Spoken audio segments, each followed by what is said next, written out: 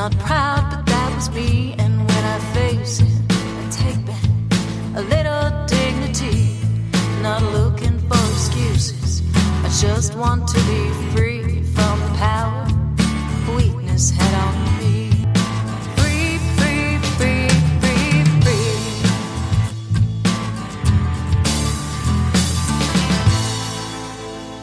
Hi everyone, welcome to the Bubble Hour, where real people tell real stories of addiction and recovery. I'm Jean McCarthy, recovery author, blogger, and podcast host. I've been chronicling my adventures in life after alcohol since my first day of sobriety over 9 years ago in my blog Unpickled and in books like the Unpickled Holiday Survival Guide and my poetry collection, The Ember Ever There.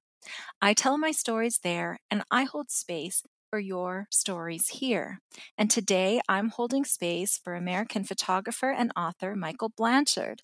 Michael's books include Fighting for My Life, Finding Hope and Serenity on Martha's Vineyard, and his recent release, Through a Sober Lens, A Photographer's Journey. Michael's work combines photography and personal essays to illuminate the recovery experience and show the beauty and hope beyond the darkness. Michael Blanchard, welcome to the Bubble Hour. Thank you for having me, Jean. I really appreciate it. Well, I'm so glad you're here. Your work is absolutely stunning. It is just breathtaking. And I know you have a powerful story to go along with it. So I turn the mic over to you, Michael. Tell us about yourself and tell us your story. All right. I'm actually coming to you from the wonderful island of Martha's Vineyard. It's raining like crazy today, but it's usually a beautiful place, especially if you're a photographer. People say it's pretty hard to take a bad picture here. You know, and it's funny, Jean, listening to your introduction and having listened to a few of the words that some of the podcasts that you put together. I know that you're a writer and you do poetry.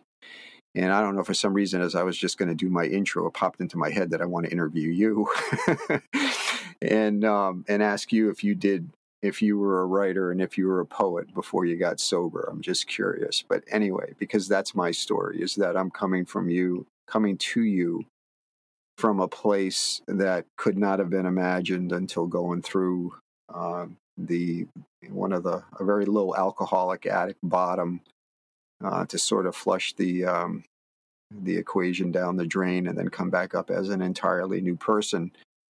I've learned a lot in my travel about something called post-traumatic growth, where an individual cannot get to a place that they've managed to get themselves to in terms of becoming the person they're supposed to be without going through the trauma and then coming out the other side. And I started out as I don't know if it's unusual for an alcoholic to be a marathon runner.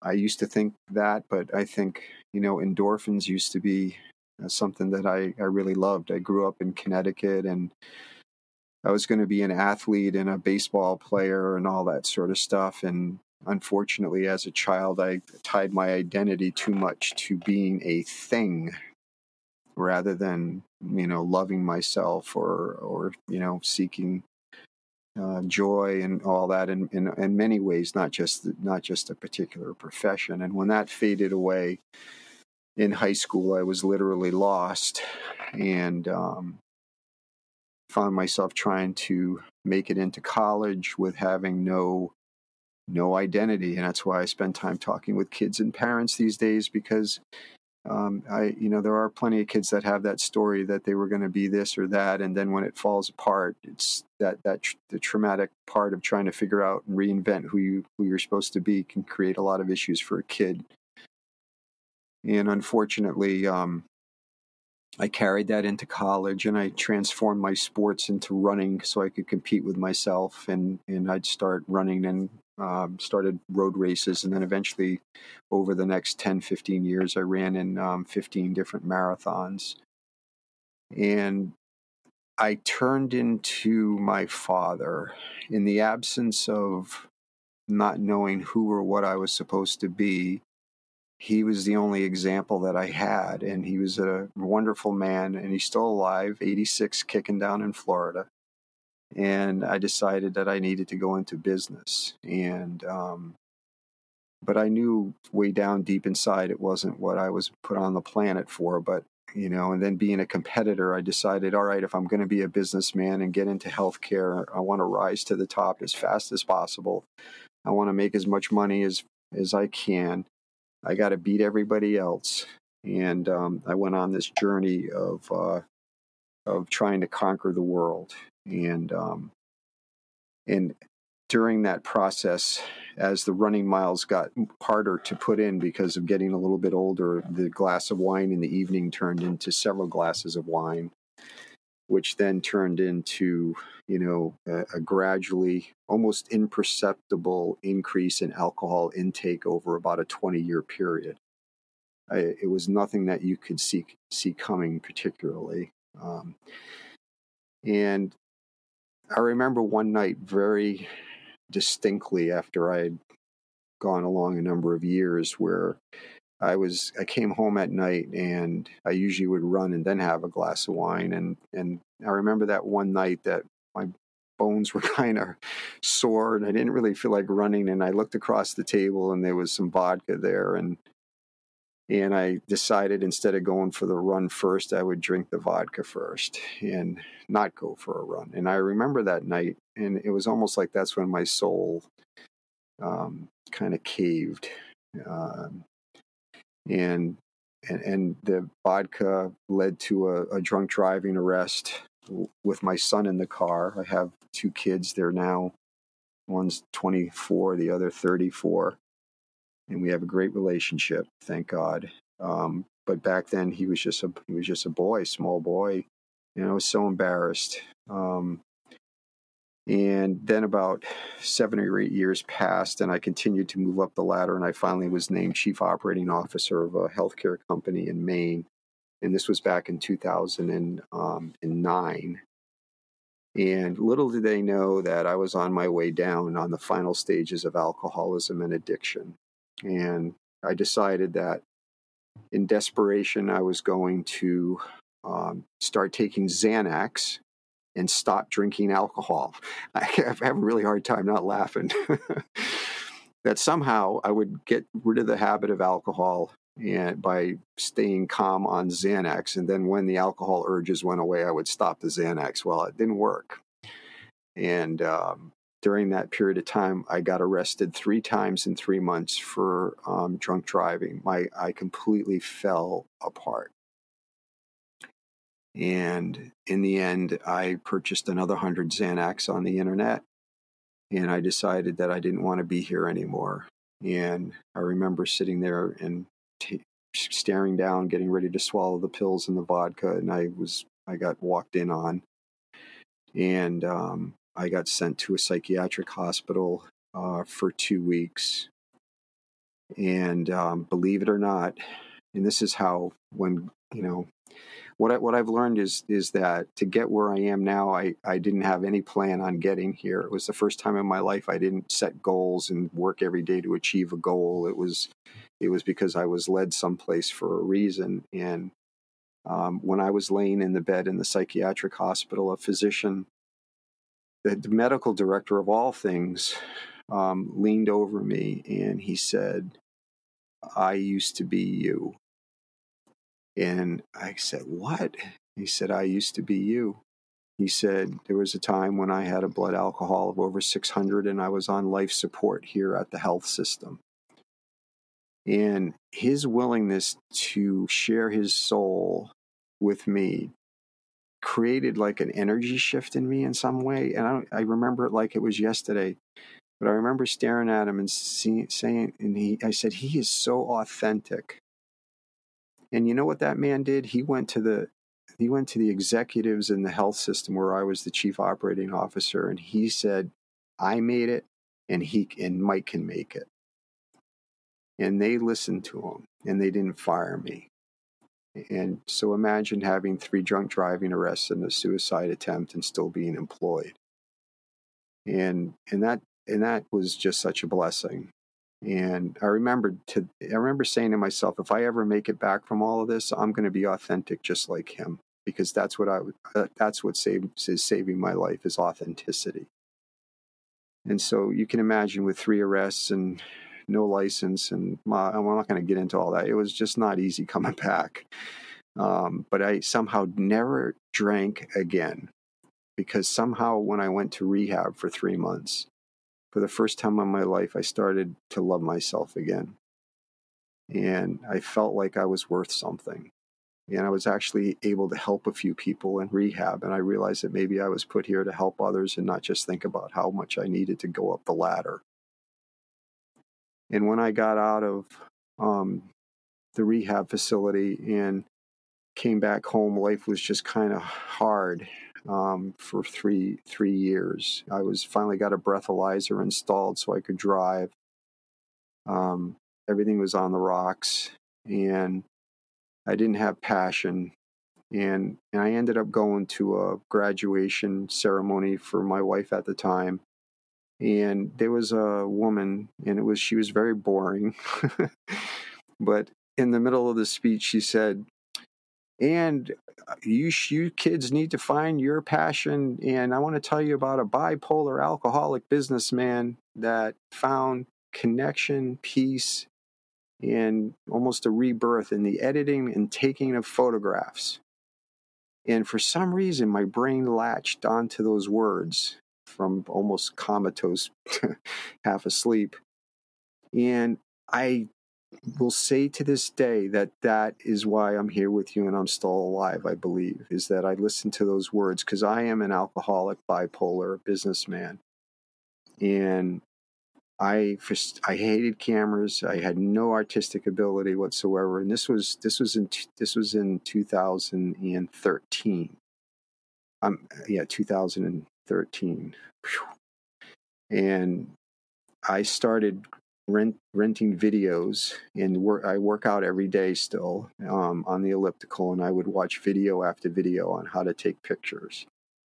And I bought a little camera and I'd go out, and I started noticing when I would go out at night that suddenly I got excited about the evening after coming home from work. Instead of dreading not drinking alcohol, I would say, wow, look at those clouds. I got to get out there and see this. Maybe I can take a cool picture.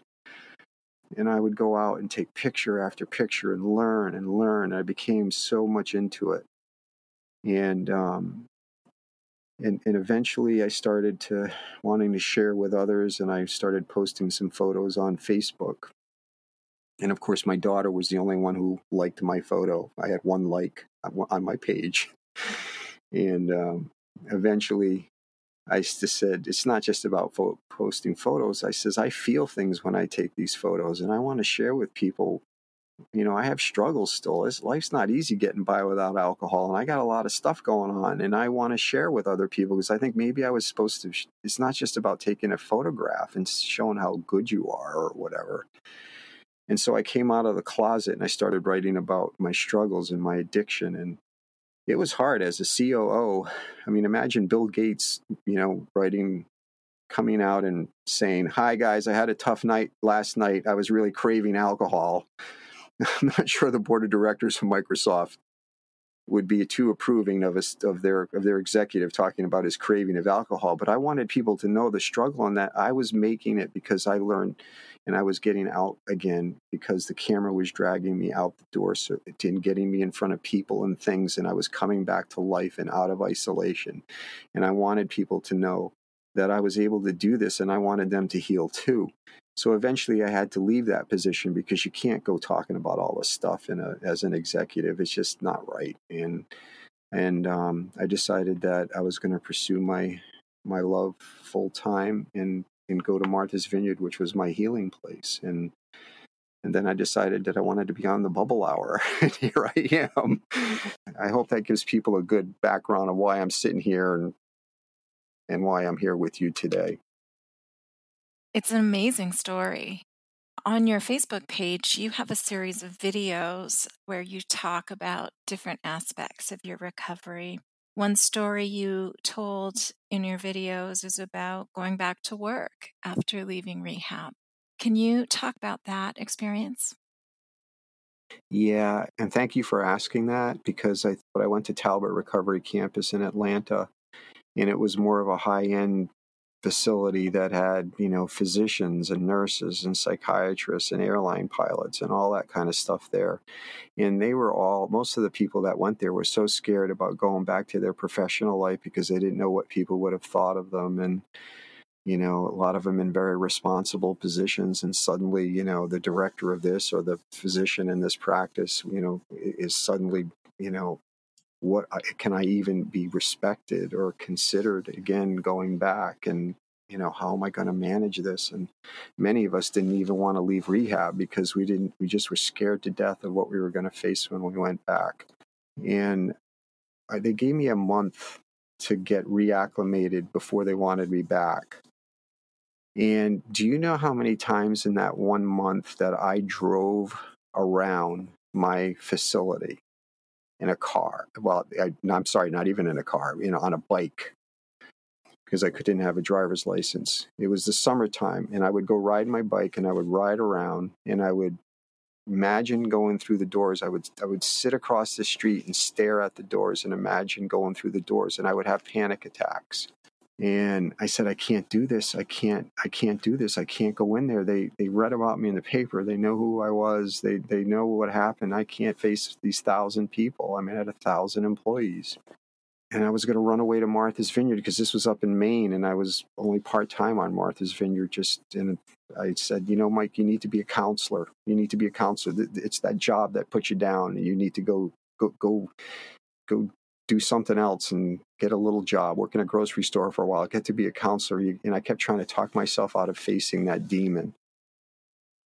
And then in the end, I don't know what it was, but something told me I had to go back in. And I read a line that said, courage isn't the absence of fear, it's taking action in spite of it. And I said, all right, I'm going to go do it. What the heck? And I walked through the door, and it was nerve-wracking. And I hurt a lot of people, and they didn't understand. We got to remember. I think we're probably a little more forgiving of in disease-based these days, but even back in 2009, 2010, character seemed to be the primary label, and people were really hurt. And I went in and I had to talk with all my direct reports, well-meaning, good people who I wanted their honest. I'm back, and I want to know what you think, because I need to know what I'm facing here. And every one of them told me that they thought I should have been fired, and that they were really ashamed to be working for somebody that would be in that place. And I was told in rehab that I can't go running around saying, you don't know what it was like to be me, and I have a disease, and you need to care for me. You need to be empathetic. And I just looked at them and said, thank you for being so honest. I need to know where you are. I need to know what I need to do. And I said, there's not a single thing I can say to you right now that's going to change your mind. The only thing I can do is to use my actions over the next coming months to gain your trust back. And I am going to work hard to do that. Thank you for sharing with me. Next. And the next one came in, and the next one came in. And then I had a few employees come up to me and say, how did you have the courage to even walk back through the door? I think that one bothered me more than the. It's sort of like they're giving you a compliment, like, wow, you are a courageous man, but like, after being such a screw up, how could you have come back through the door? And but it saved me in some ways, because if I never went back and faced that, I don't even know how to explain it to you or the people that are listening. I'm sure many of the listeners found that running away from that, I don't know, and I don't take much credit for it. I think my higher power, God, whatever, was just kept gnawing at me saying, you got to do this. You got to face this. You got to do this. And the cool part about it, though, is that I had only been employed for 6 months, and I worked there for another 8 years. And I grew the business, and we had the best profits. But I did it from a place of being human instead of trying to go up the flagpole and make more money and grind over people. I actually cared about my employees, because I had an empathy that I would have never known until I almost lost everything. And the employees started loving me more than they had ever in the past, because they saw that I was actually a caring human being for a change. And so if you're out there and you're facing something like this, going back to your employer, just be yourself and be kind and loving, and love yourself so that you can go and just hear what needs to be heard, do what you need to do. Actions speak louder than words. It meant everything to me to be able to turn that around and come back. I would find that so difficult. I can't think of anything, and especially before I got sober or in early sobriety, that would be harder than to sit through not just criticism, but what might feel like confrontation. That would have been really hard and really uncomfortable. Was it just the understanding or the gut feeling that you needed to do it that gave you the wherewithal inside of yourself to just sit quietly and allow people to have their feelings? Was there some tools you learned in rehab that are just practical listening skills, or what were the dynamics of those interactions? What was going on in your head to make it work? I think it was, because the rehab facility, and we can get into that about how long should you go away to rehab. I went away to a 30-day rehab, and then I got arrested for drunk driving the second day I got out. Obviously, I take responsibility for that, but I wasn't ready. But in that 3-month time period, you had a chance to go through almost a mini lifespan, where you go from grieving to possibility or sense of possibility, and then and actually towards the end of the rehab, you were acting as you would go to the airport and you would welcome new patients in, and so you were placed in the role. You got a special yellow badge saying you had made it through the first 2 months, and now you were going to be a mentor to the new people who were coming in. And it was in that moment that when I started helping the new people and I saw that I was making an impact in their lives, that I felt I had worth, and it has to come from within. And we also had a spiritual leader there, and he was an amazing man. And he said to me once, he said, you're not in a place where you can judge or understand the hurt or the biases or the judgments of the people that you're going back to that are in your social sphere or your world. You're never going to be able to understand that. He says, but let me tell you the secret. He says, the secret is that you listen. You listen, you understand, you say thank you, and you shut up. And then you go about showing people the man that you've become. And you, through your actions and your consistent deeds and what you do, you will shine through, and you will show those people that anything's possible if you believe in yourself and you act with kindness and empathy. And I just felt like we received training, to go back and be able to handle it. And it was so hard because you wanted to defend yourself in some way. And would I have rather had everybody come to me and say, Michael, welcome back. We know you have the disease of alcoholism, and we're so proud of you that you graduated from the rehab facility. And, we know you got arrested 3 times, but we're sure you learned a lot, and come back in. We're going to support you fully and make sure that you fly again. There's a balance, right? Let me just say one thing. There's a little story. Once I got back, they used me as a plant.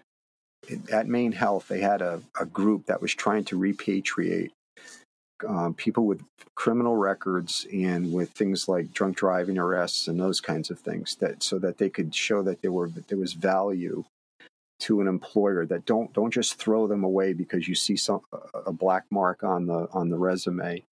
And so I remember once they brought me to this place. There was like the HR department of like New Balance, Blue Cross Blue Shield, Harvard Pilgrim, LL Bean was there. They had all these executives, and the program was to talk about repatriation. And they introduced me as Mike Blanchard, the COO of Maine Health. And so I was just there as another participant. And as they did the program, they were talking about that people that have DUIs or that have problems with their records, they can really change as individuals, and they can be, that they can be worth hiring and not just discarding. And you could see people kind of like just looking at their watches and staring at the screen. Yeah, sure. Yeah, we know how it goes. Yeah. And then in the end, in the last 10 minutes, they'd say, Mike Blanchard's here. Mike, would you like to share? I know you'd like to share with us. And I would stand up, and when I would tell them my story, their jaws would drop. And they couldn't believe that they would have kept me. And you know what? I'm not here to plug LL Bean, but I got to tell you, LL Bean HR people swarmed me at the end of the seminar, and they said, "Oh my God, how can we get to our employees before they start going down? Give us some insight on how maybe we can better help our employees." And when I saw them do that, it was like, "You guys are amazing. That's just incredible that you want to try to help employees before they go down with alcoholism, because it's so hard. The employee doesn't want to identify themselves usually, unless through employee assistance or whatever. But the shock value of me revealing my background and the fact that I was doing so well was just meant to drive home the point that people can overcome the disease of addiction. And you know what? And even more so, when you come back to the workforce with gratitude and honesty and concern and passion, and when you almost lose everything and you look at everything as a blessing, who wouldn't want an employee like that, right? Right. It's like it's like, oh my God, if we could fill the place with people who face the brink and learn that every day is a blessing, and they're honest, and and believe me, there's a lot of poor character alcoholics. There's a lot of poor character recovering alcoholics. There's a lot of poor character people who have never had a drink before. The label doesn't mean that everybody's a certain way. I don't mean to be, saying everybody that's got arrested is going to be your model employee. That's not what I'm saying, but I do believe as an employer, you need to talk to people. You need to understand, because there's some cool people out there that have made some mistakes that could be some of the best people you would ever want, Mm-hmm. So I think that's such a great point, and it's something that is often missed. There are a lot of high-performing employees that are quietly struggling, and the same characteristics that make them high-achieving, which is caring what other people think and hustling for their worthiness and being approval junkies, also makes them very susceptible to needing to take that pressure off, because it's not an authentic way to live. And if they've gone through recovery, they've aligned those parts of themselves and are even stronger.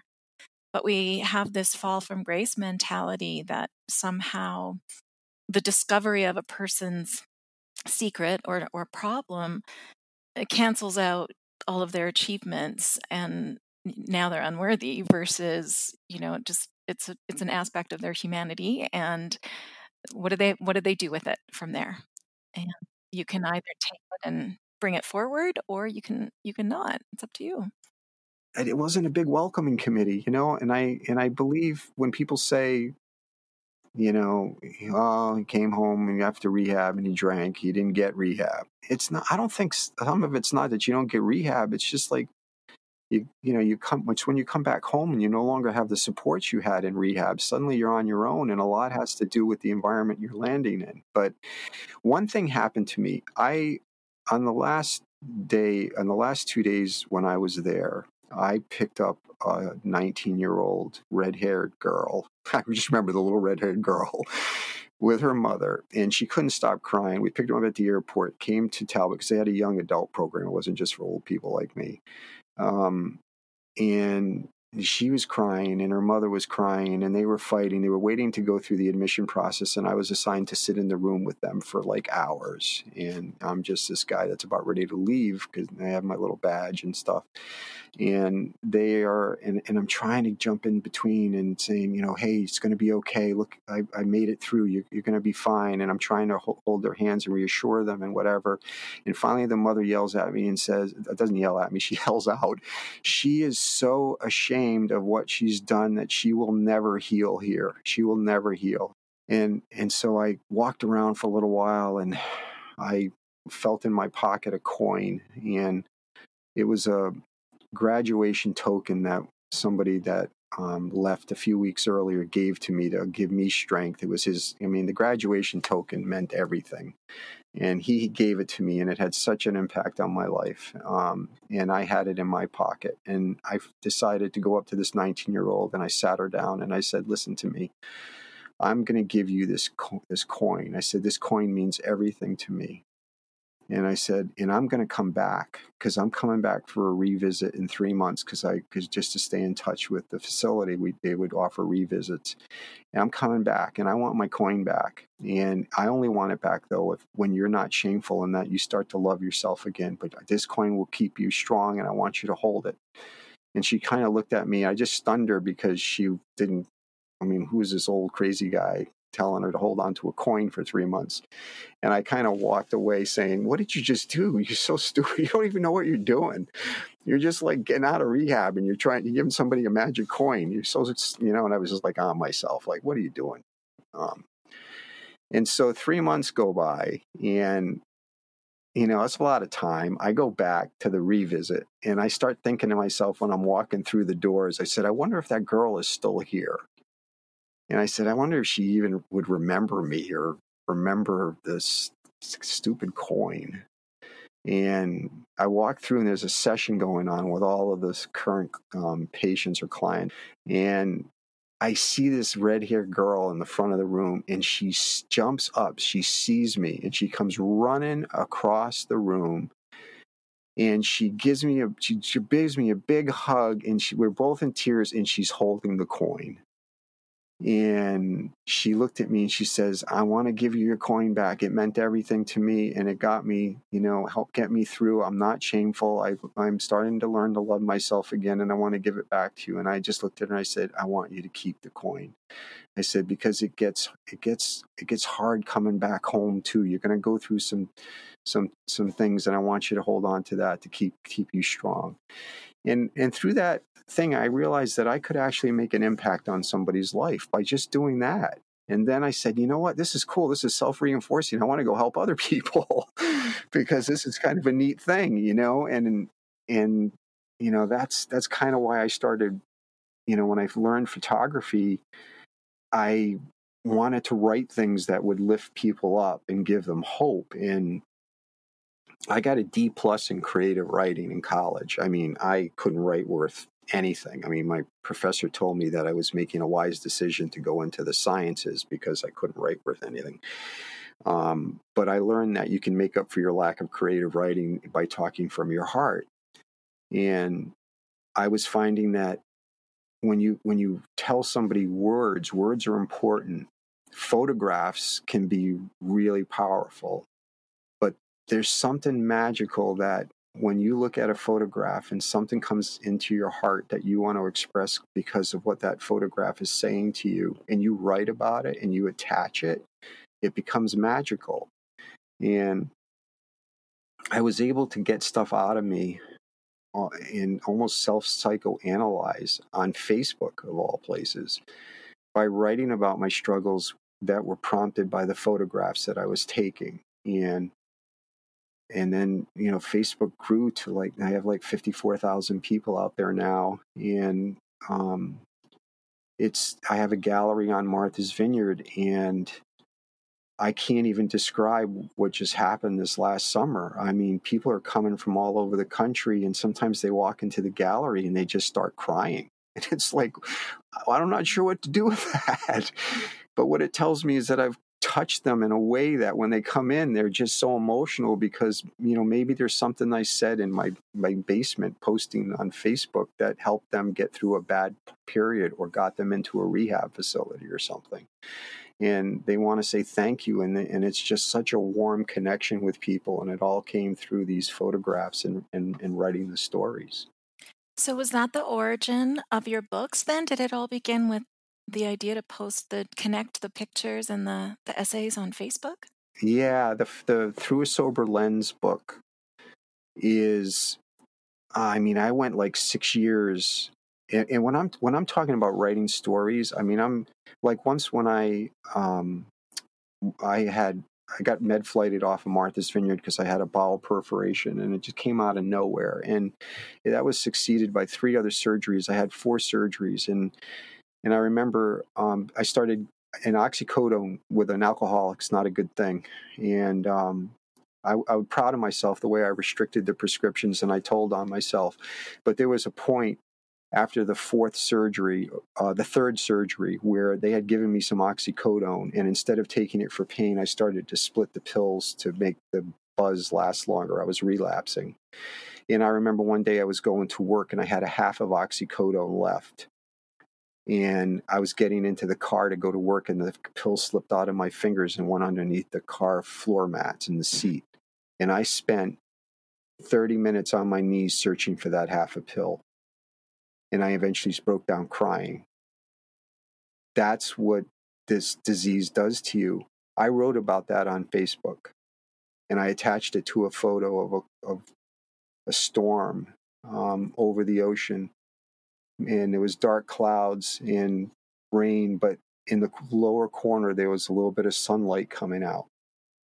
And I did some good things to try to help myself not get down the line. I could have gotten way more prescriptions of oxycodone if I wanted. I could have done all of that, and I didn't. But I wrote about that story, being on my hands and knees crying at my car, on Facebook. And so many people got back to me from all over the country. And they were prompted by the photo and the words, because they could see the darkness, but they all resonate that there still can be some light. And the light was telling on yourself and getting help. And it just hundreds of messages came in about people struggling, worrying about their surgery as an addict and alcoholic. What should I do? I'm afraid I'm going to turn back into what I used to be. And there's so much power in that. It's just been the most amazing thing. I hope you can hear it in my voice. It's been such an incredible experience that I could go from where I was to doing this. It's been like a miracle, and the book just became a compilation of those stories. The connection between your photographs and your words, it reminds me of, I'm learning to play the piano. I'm 53. It's about time I learned to play the piano. You're still a young thing. I'm 63. Come on, you got plenty of time. We have all the time in the world to grow and change. But, a note is just a note, and it's a beautiful thing. But when it's played together with another note, it becomes a chord. And that's how I feel what is happening when you bring these 2 gifts of yours together, is that between the photographs and your essays, you strike a chord, and it elevates both things to a new level. When you look through the lens and take a picture, are you seeing the symbolism or the connection to truths in your life in that moment, or does it happen after the fact when you look at that scene later? It often happens after the fact. I almost don't want to ruin the moment when I'm out there. I have people that say, we want to come take pictures with you. We want to see what you do. I think they think I'm like a fashion photographer, where I'm going to go hopping around and standing on my head, taking different picture angles of, models or something. And I say, it's not going to be a lot of fun, because I shouldn't say it's not going to be a lot of fun. It's not going to be very exciting, because I go out and I sit and I wait and I close my eyes. I feel the breeze. I hear the waves. I hear the birds. I'm there to connect to an energy that I can't understand. And if I do it with sincerity and I sit there and I wait and I just connect, things happen. And I just photograph the things as they happen. It could be a bird flying right by, or it could be a big wave that crashes, or it could be a beam of sunlight passing through fog and making God light. It could be I'm going to be presented with a series of things that I don't control when I go out there. The nature is going to present me with something on that morning. And then when I go back home, and I do edit photos, and I edit them and I put my stamp on them. And when I'm sitting, because remember that speech, right? He found peace and connection. The alcoholic bipolar businessman found peace and connection in the taking and editing of photographs. And I have learned that the editing process of the photograph, you sit there in the moment, you relive the moment, you look at the textures and the clouds and the light and the contrasts. And as you're sitting there and you're thinking and you're looking, things are popping into your head, and it's like therapy for me. And there's actually something called expressive digital imagery, where they're using iPads in therapy for addicts and alcoholics in different psychiatric institutions or in different recovery settings, where they go out into the grounds and they take pictures, and then they're allowed to edit those photos to express the feelings that they have deep down inside. Many people can't express themselves through their words, but they're able to express it through pictures. And when they're talking about their pictures, things can come out that you can use to, try to help someone.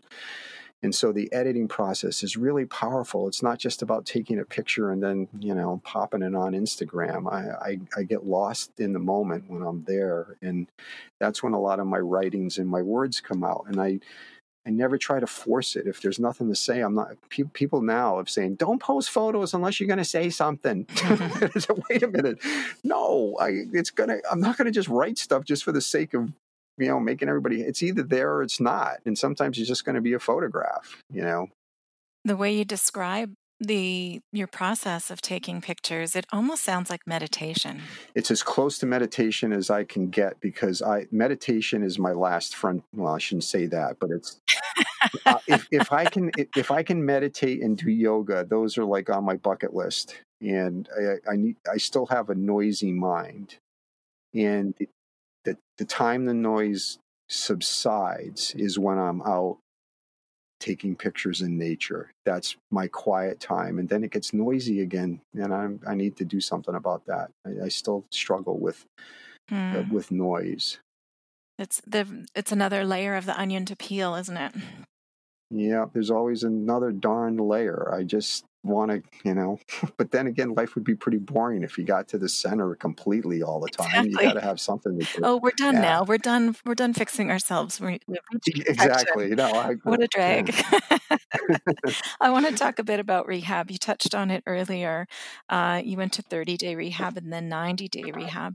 90 days is a long time. I did not go to rehab myself, but what I've learned from all of the people that I've talked to and things I've seen and read about, it seems to me that the longer time in rehab starts to treat addiction as a chronic problem, whereas 24-hour detox or shorter stints in rehab are treating the acute, right? Like, okay, we're going to get you over this hump. You're in the DTs, you're in this like acute health crisis. We're going to get you out and throw you back out the door and back into your life again. A little longer time in rehab gives you a little more time to really entrench yourself in this new lifestyle, but also then examine what's causing it in the first place. Can you talk about that experience and how you feel it's necessary or important? Yeah, if I could wave a magic wand, because sometimes you'll hear that somebody's been to 11 rehabs or whatever. It's because you're just getting to the tip of the iceberg, and then you're back home again. And we have to separate raw length of time from meaningful length of time. It's not just, okay, let's put him on ice for 90 days. And maybe if he doesn't drink for 90 days, then, he has a better chance because he's got 90 days in before he goes back into public again. The way this rehab was set up, and I'm not knowledgeable. I ended up getting my master's in psychology. I was going to be a therapist, but people told me I was a better seed planter than a crop grower. So I plant seeds and I get too close to people. So I decided not to become a therapist. I like getting at a larger scale. But when the 90-day piece of it is the chance to actually live, because this rehab facility at Talbot, it was a residential so you basically lived in an apartment complex in Atlanta in these domes or these groups of 4 men or women, if you were in that track, but 4 men living together in then 4 apartments, so that there would be a called a dome of 16 men that lived in an apartment complex, beautiful apartments, just like we were living with real people. I mean, there were actually people there that weren't in rehab. It was a regular apartment complex that they rented a few places out. And right outside the doors of the apartment complex, there was a liquor store. And there was another liquor store and another liquor store. And then you drove in, you carpooled into the facility, and you drove by the liquor stores and all these other places.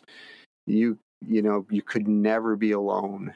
You always had to be with 2 other people. So if you had to go get a haircut, you had to have 2 other people. If you were going to go work out at the gym, you had to have 2 other people. The theory behind that is that if someone's going to try to slip and go to a package store or liquor store, that the other 2 guys, at least 2 guys, somebody will jump in and cause trouble. If it was just you and another person, they found 3 to be the magic pack number. And so we had to actually live in society while we were there. And it was so important. We actually would go a couple of times near the end. We went to a bar as a group of guys so that we could sit in the bar drinking Diet Coke. We were testing what life was going to look like when we got out. And that was part of the process. The first month is deep down step work and coming to grips with your disease and personal counseling, intensive group counseling, really getting at the root cause of the issues, but also with a medical component. And I once had a therapist say, "Well, you could be depressed because you're drinking, so why don't you stop drinking first, and then we'll see if you're still depressed." Well, I have bipolar disease diagnosis, and it wasn't until I had a medical component together with the abstinence and the AA component that I'd succeeded. And some rehabs just don't have a medical component, and it can be a rate limiting factor for certain people. But as you get through the down and dirty and you start getting into 5, 6 weeks, 7 weeks, you're working on your plan. You're you're in society to some degree. You're going out and, believe it or not, playing golf and skeet shooting and other things because you're testing the waters of being back in life. And then in the last month, you go totally into giving, where you become the mentor, and you would drive to Hartsfield Airport in Atlanta, and there would be new patients coming up the escalator, and you were there with one of the paid employees to welcome this new person, and you were watching yourself come up the escalator every time. And you could see how scared they were, and you became the one person that was their lifeline. Just as when you were going and you wanted to die and you knew your life was over, and you had that one person who was a patient there that you clung to, and you became the person that was their lifeline. And it was in that last 3 or 4 weeks that I realized that I have value in this world and that I can help other people. And if I didn't have that experience of helping all these patients when they came in, I'm not sure I would have felt that great. It's like, I can't tell you what it's like to be, when you're a healthcare executive, I never gave to anybody. And suddenly I'm walking, I got a physician I'm bringing up the stairs. He's just scared to death. He's crying, and I'm hanging on to him, and I'm helping him. And then when he leaves, he gets up in front of the group 4 weeks later and says, "I want to thank Michael Blanchard, because without him having held on to me when I was coming up that escalator and being with me for those first 3 or 4 days, I wouldn't have made it. He was the most significant person in my stay." And I'm like saying, "I was? How could I have been?"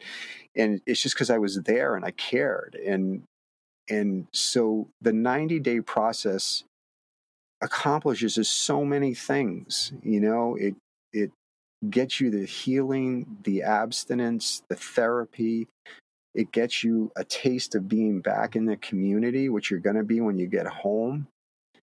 And then it gives you a chance to actually serve others. And it takes 90 days for that process to play out. And I would recommend it to anybody. But obviously I had a unique situation where my insurance company was covering it. It's not cheap. Mm-hmm. And it's But not easy to take 3 months out of your life to go and do that. But if you had cancer and you had to spend that time in the hospital getting treatment, you would do it. I think we need to look at this yes. the same way. It saved your life, didn't it? And there was a mother who came in and she said, and she, in the first week, and she said, she was leaving like 3-year-old, 4-year-old, and she was going away for 90 days. Can you imagine that? You know, and crying, and I can't do this. I can't do this. And just bluntly, you are going to die and your kids will have nobody. 3 months in the big, she was like 28 or 29, 3 months to get yourself in a place where you can be a mother for those kids for the rest of their life is a very small price to pay versus the likelihood you're either going to go to jail or die. And you know, when it was patients there saying that to her, it's so much more powerful than just the counselor saying it. Right. And when you had been there for a number of weeks, you were in a place of authenticity, and some of those people may have had kids too, and they realized that this place was going to save their life, or they were going to lose their kids anyway. You know, it's just hard. It's really hard, but it's the right thing. And I really do believe that 3-month period was the difference between me making it and not. I'm not trying to change the world of rehab, but this quick in, 4 weeks in, and then out again. Here you go. It's just like a revolving door, you know. And It's tough. so anyway. So you mentioned that even after that great treatment experience you had, coming home was still difficult. What do you suggest are some of the things that people should think about if they've been to rehab or before they go to rehab, that maybe they could plan ahead to prepare for coming home to make that transition a little easier? Yeah, we actually had a complete, you know, the home reentry process was everything from having the therapist appointments set up. I mean, they had literally a discharge planning department so that you had a psychiatrist appointment lined up. I mean, they're down in Atlanta, and they're making sure that in Maine, we've picked out a psychiatrist, we've picked out a therapist. I even signed up for a random drug testing program that I paid out of my own pocket, where I was going to be susceptible to random requests to go report to, you know, do a drug test, so that if anybody doubted my credibility at coming back, I could show them that I'm in a random testing program and that here's my results. You know, getting your environment back at home, you know, having met, hopefully during the process, the family knows what your reentry looks like, and that they're a part of that reentry process, which, you know, hopefully isn't, you know, drinking at the holidays. And, you know, people are bought into the fact that, you know, it's going to take some time and care to help the loved one when they come back. And certainly having a complete relapse prevention program so that you're ready to integrate and get together with a fellowship like AA. I remember when I got off the plane in Boston and I was living in Cambridge, and the taxi brought me down Memorial Drive in Cambridge, and I'm driving along and I look up at the billboards and I see like these 3, you know, masculine guys with these beautiful women, and they're sipping wine, you know, and buy this wine and you'll blah, blah, blah. Then the next one is like 5 guys hiking a mountain, drinking, you know, a beer at the top, and, you know, climb mountains with Budweiser or whatever. And I'm driving along and I'm going, my life is over. It's like, it's over. I can't drink. Everything in life is tied to the alcohol and the drinking. And I lost my guys. I had my guys at the rehab. They were with me. I couldn't travel with less than 2 people. And I at first I hated having to ask 2 people to come with me to get a haircut. And now I'm home and I want my 2 people back.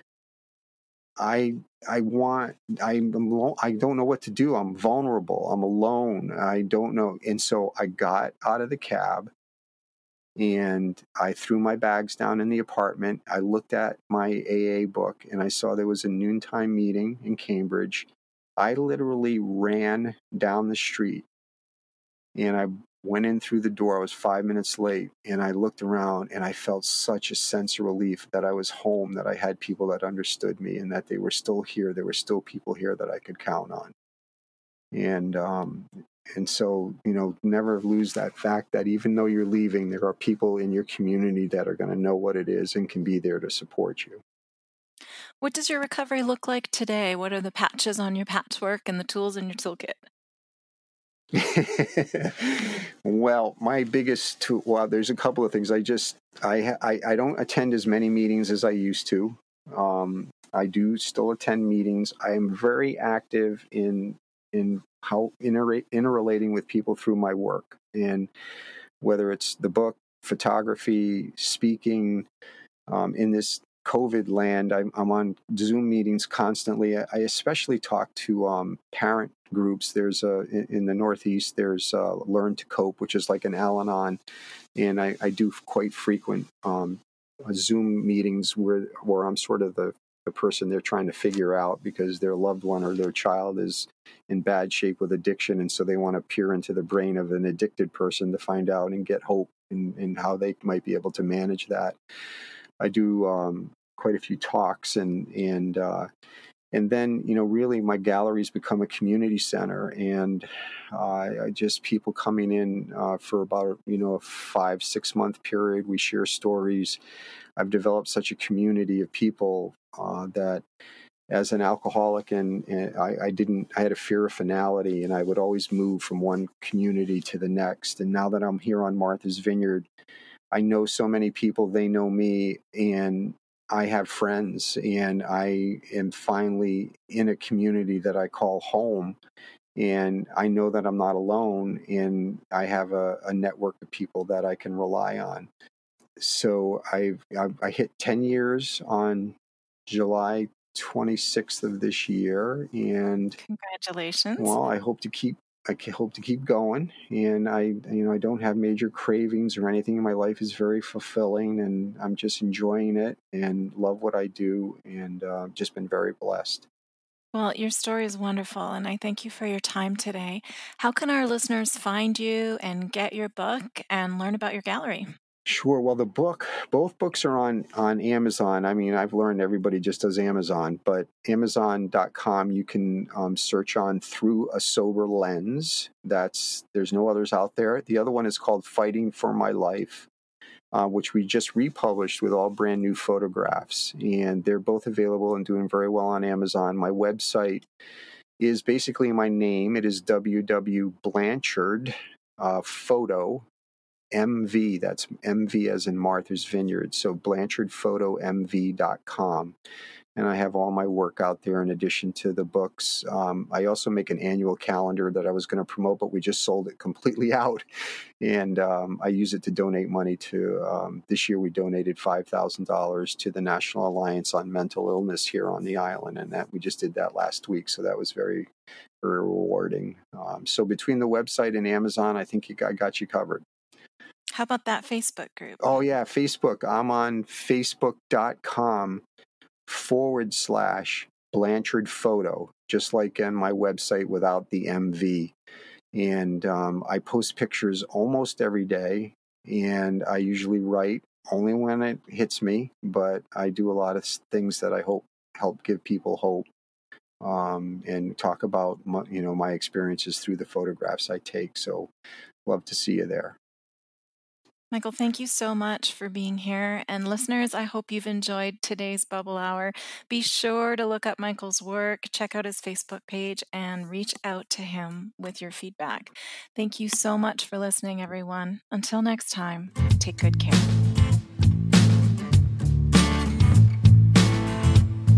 I own it, I did that, not proud, but that was me. And when I face it, I take back a little dignity, not looking for excuses. I just want to be free from the power weakness had on me.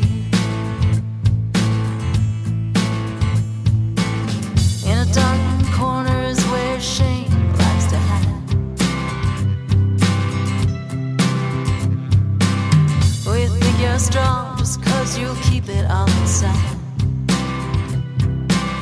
It just stays and wait there to rob you of your pride. Turn the light on, you can shine. When you say, oh, I did that, not proud, but that was me. And when I face it, I take back a little dignity. I'm not looking for excuses, I just want to be free from power. Oh, yes, head on me.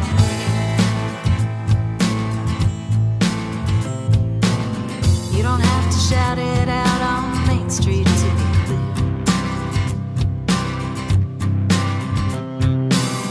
You don't need to whisper to confessionary ears. The person you should talk to is looking at you in the mirror, and the one who matters most can always hear when you say, oh, I did that, not proud, but that was me. And when I face it, I take back a little dignity. I'm not looking for excuses, I just want to be free from the power. Oh, yes, head on me. When you say, oh, I did that, not proud, but that was me. And when I face it, I take back a little dignity. I'm not looking for excuses, I just want to be free.